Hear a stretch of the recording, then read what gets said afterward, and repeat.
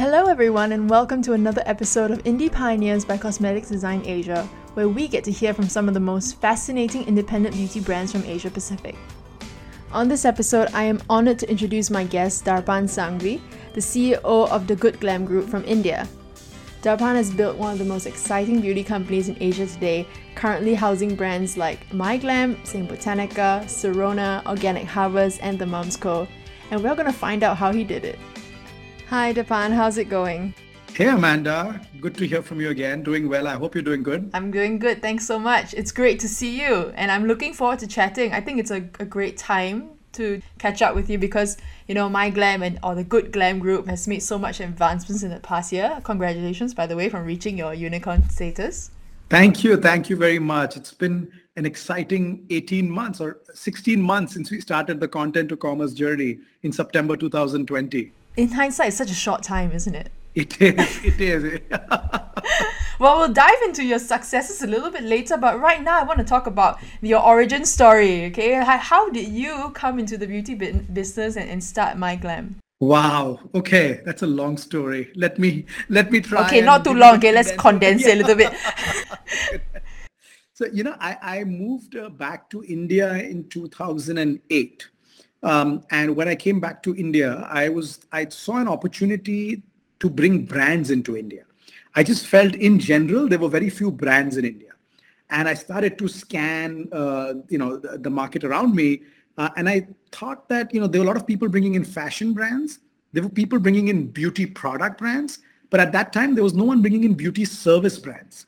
And I felt maybe I can create a niche for myself by bringing in some great international beauty brands, but in the services segment. So I actually got introduced to the managing director of L'Occitane.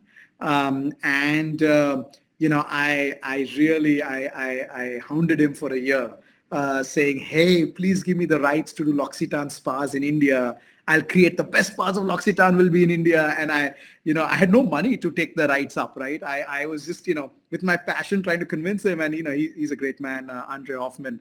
And he's very entrepreneurial and he took a chance. So after 1 year of me literally harassing him, he said, okay, I give you the license to do L'Occitane spas in India. And so 2010, I opened my first L'Occitane spa. After that, I got the license to do Clarins spas in India. I did a licensing deal with Elle Magazine, ELLE, and I did Elle Spa and Salon in India. I also got Warren Tricomi Salon from New York City. So that's how I got into the beauty business. So my first 5 years, 2010 to 2015, was me bringing in beauty service brands into India, right? Then in 2015, I saw a company called Glam Squad in New York, which was where you could call a beautician to your home through an app. And I said, man, I already have these 25 spas and salons. Maybe I can create an app with which people can call a stylist to their home. And that's how the original avatar of MyGlam was born. And in 2015, MyGlam was an at-home beauty services provider, right? L'Occitane became one of my first investors, and in 2016, L'Occitane actually invested in MyGlam, right? In that original concept. But by the end of 2016, I realized I was not being successful at that business. Once the beautician and the customer met, they would go direct without coming on the platform again, right? And book direct amongst each other. So I went back to L'Occitane and I said, look, taken your money, but I think we need to pivot. And I believe there's an opportunity now to create a great DTC beauty brand in India, right? Where we leverage technology to understand the customer really well, create products that are based on what she wants and market it to her again through digital. And that's how the MyGlam that you see today was born in 2017. October 2017 is when we stopped the services and MyGlam, the product brand, was born. So that's sort of the genesis of how MyGlam, how I got into beauty and MyGlam, the product company, started in October 2017. Right, 2017. And then, of course, later you met Priyanka, right? And together you developed this content to commerce vision, right? Tell me a bit about that. How was that story? What's the story behind meeting Priyanka and developing this vision? So, it's very funny. So, October 2017 started MyGlam, the beauty brand. And what was I doing? I was, digitally trying to connect with users, bring them to my website to transact and try my products, right? Priyanka, at the same time, was building India's largest content platform, PopXO, for women, right? And what her vision was, let me get traffic onto my platform through amazing content, and then get them to convert to buy products, right? I was getting people to buy products, and I was thinking, is there a more efficient way of getting traffic here, right? So we both were trying to achieve the same thing, but our starting points were very different. My starting point was commerce, her starting point was content, right? The problem with my strategy of being DTC was the CAC was very high. The customer acquisition cost was really high, right? And so around, I think, 2020, I thought to myself that maybe it's time to partner with a content company so that we can get this traffic in a cost-efficient manner and then transact. And so I reached out. So PopXO looked by far best, biggest female-oriented content platform in India. So it was on the top of my list to talk to, right? So I spoke to an investor of Priyanka's who introduced me to Priyanka then. And I think we had a term sheet in 7 days signed between both of us. Would you say this was like a landmark time for the company? It was not just landmark, it was a game changer for both Priyanka and me.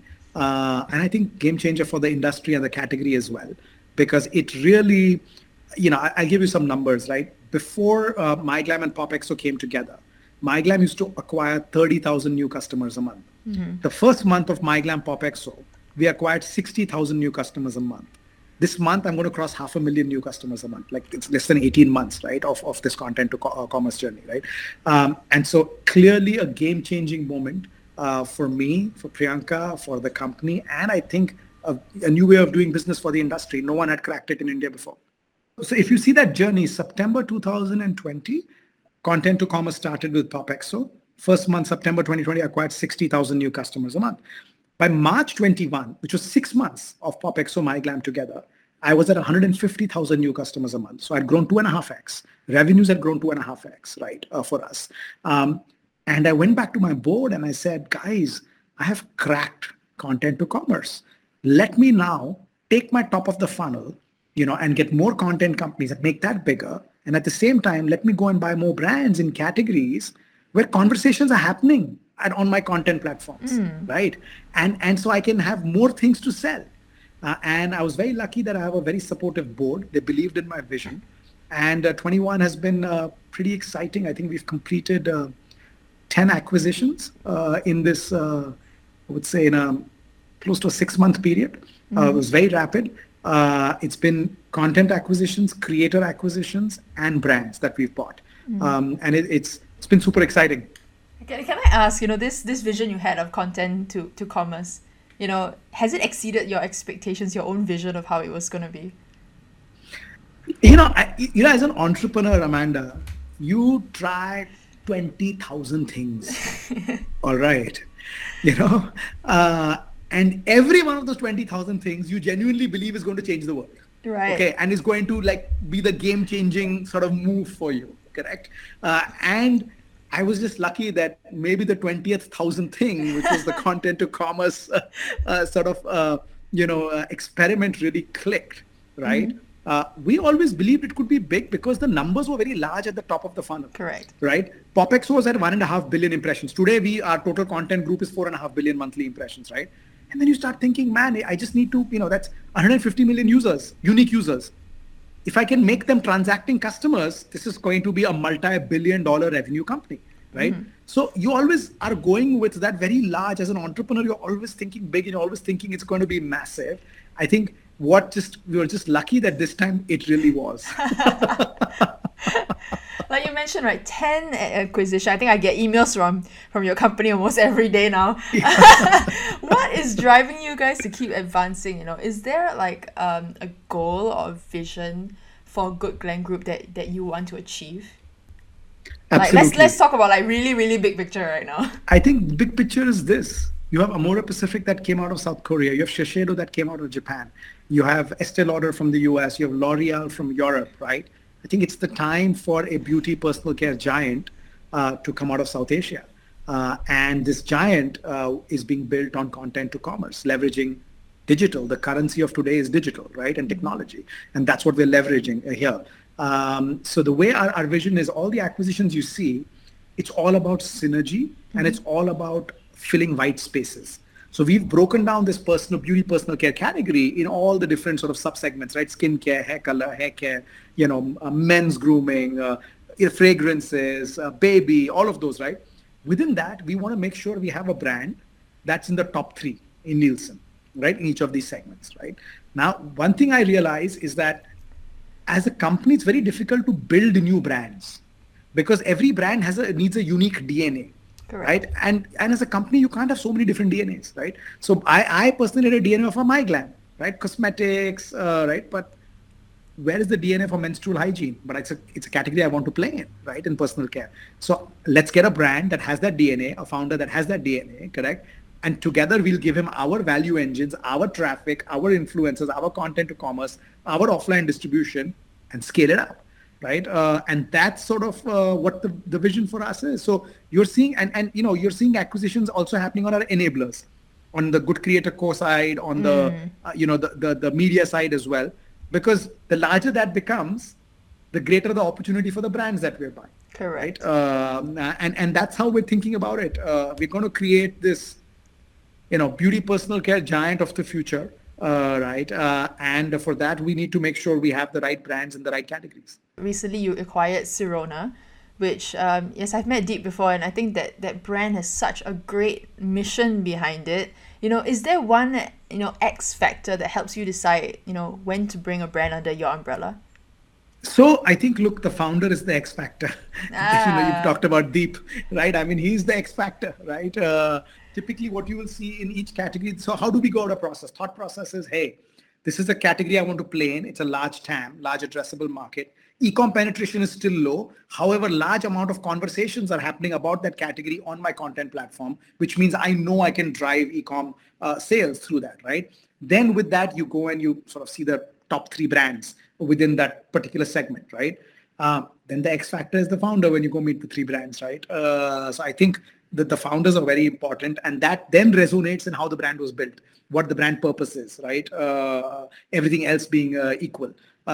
Meaning when I say everything else, I mean in terms of scale, revenue, repeats, rankings on ratings on Amazon, right? So I think X factor always is the founder. I think just that spark, right? The real belief in what they're building, because the DNA, if you take Deep's brand, right? Deep was at about a little under a $10 million run rate, right? And both Deep and I are aligned that we want to make this $100 million brand in the next 3 years, right? And I think you have to be so true to what your brand, because ultimately we're building brands here, right? It's not, the beauty category brand is so important, right? Correct. So I think the Deep is so clear about what his vision and mission and purpose for the brand is, right? And he's doing it in every walk of what he's doing in the company. It's not just in the product, it's in the foundation that he's taking care of as well, right? Which is the Sirona Foundation to end period poverty. Now that's the X factor, right? Because he truly believes that if I'm going to have a disruptive product like a menstrual cup, I need to make a difference, in all walks. So I think is the founder living, eating, breathing the brand, right? Is probably the most important thing. Interesting, right? Now, we talked about starting a beauty brand, all right, and you said that it's hard to build brands, but it's really never been easier to start a beauty brand. The barriers are so low, correct? But what do you think is the challenge for small brands today? So I think there's several challenges for small brands Yeah. today. I think first of all, it's great that it's much easier to start a new beauty product company.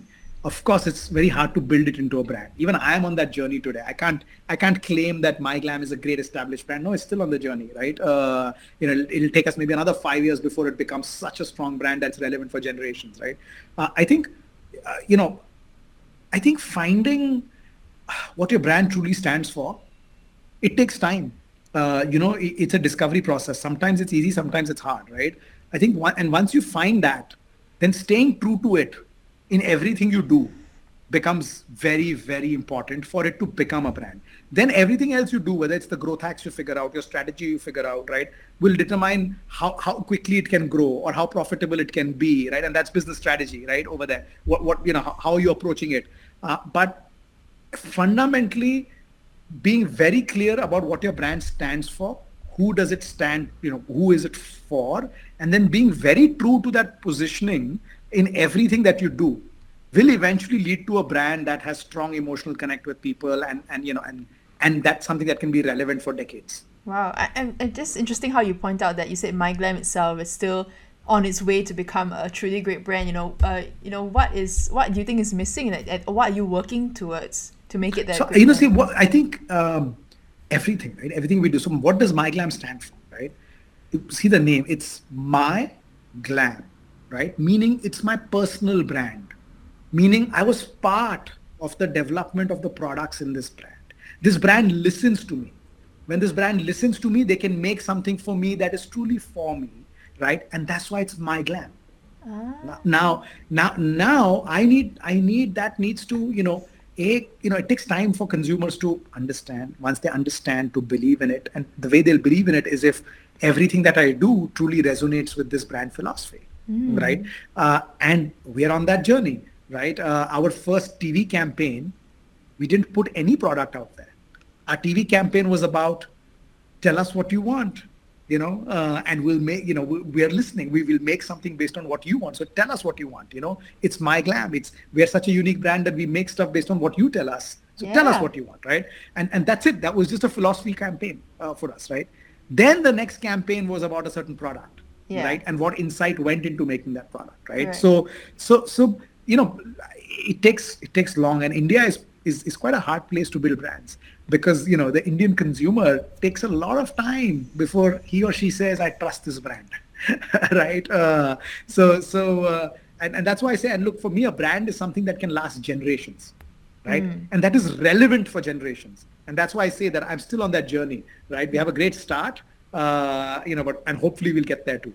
Yeah, that reminds me, when you talk about, asking the consumer what they want, you also have this fantastic ecosystem where you collate ideas from consumers and you create products. You make it the reality, and you make it look so easy as well. No, I think, well, it's easier for us to do it than others because we're directly connected to our customers, right? The customers interact with us on our own platform.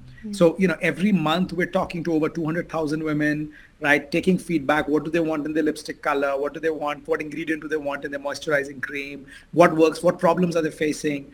And then that gets fed into a new product development team, right?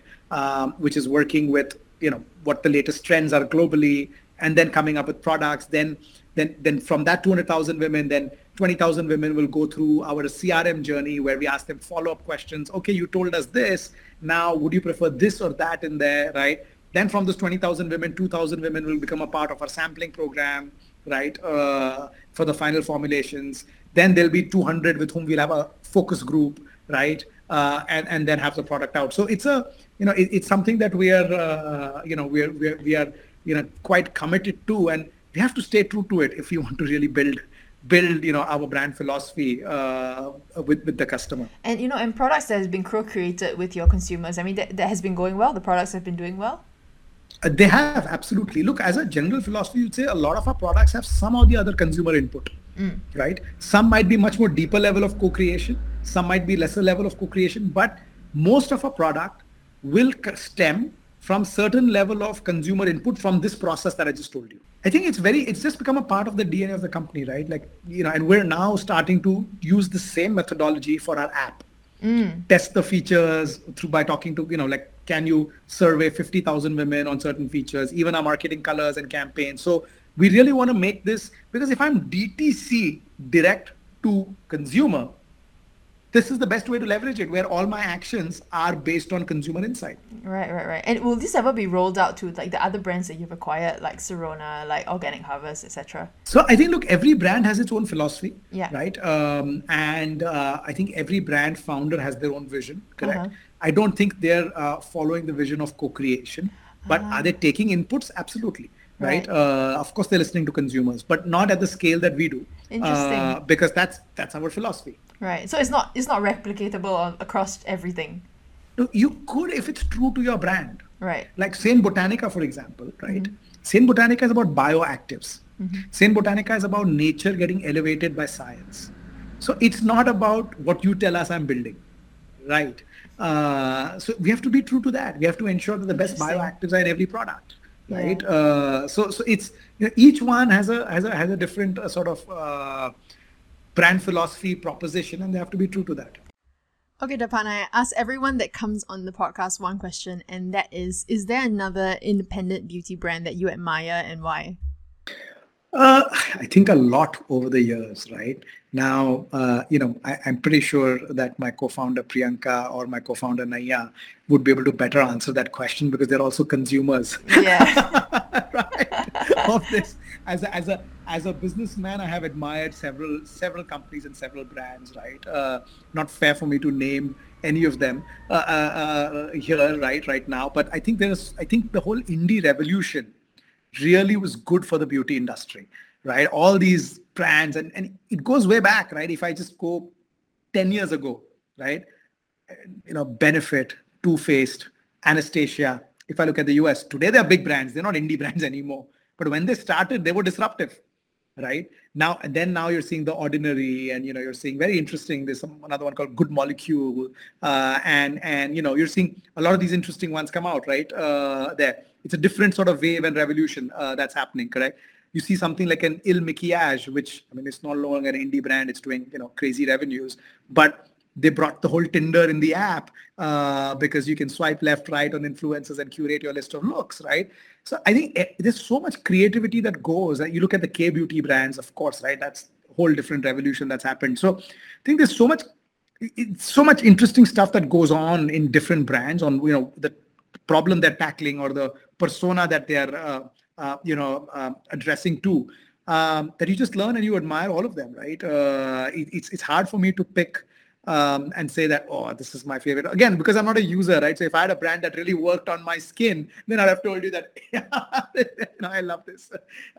So that's how I think about indie brands. And then what can we expect from you guys this year? Can I expect more emails from Mahima?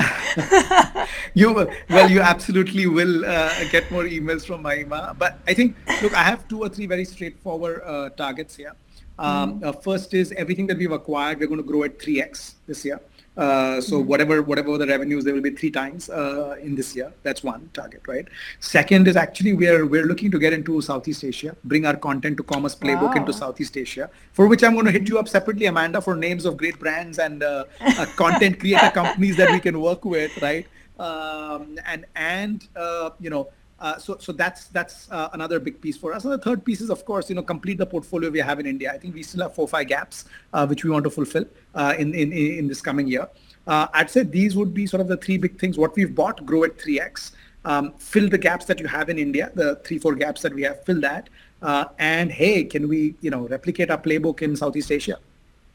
Wow, Dapan, thank you so much for sharing all this. And it's wonderful to catch up with you. Thank you so much for taking the time. No, it's always great to see you, Amanda. Thank you so much for having me. No, thank you. Cheers. This has been Amanda for CosmeticsDesignAsia.com. Join me again in the next episode for more conversations with beauty's indie pioneers.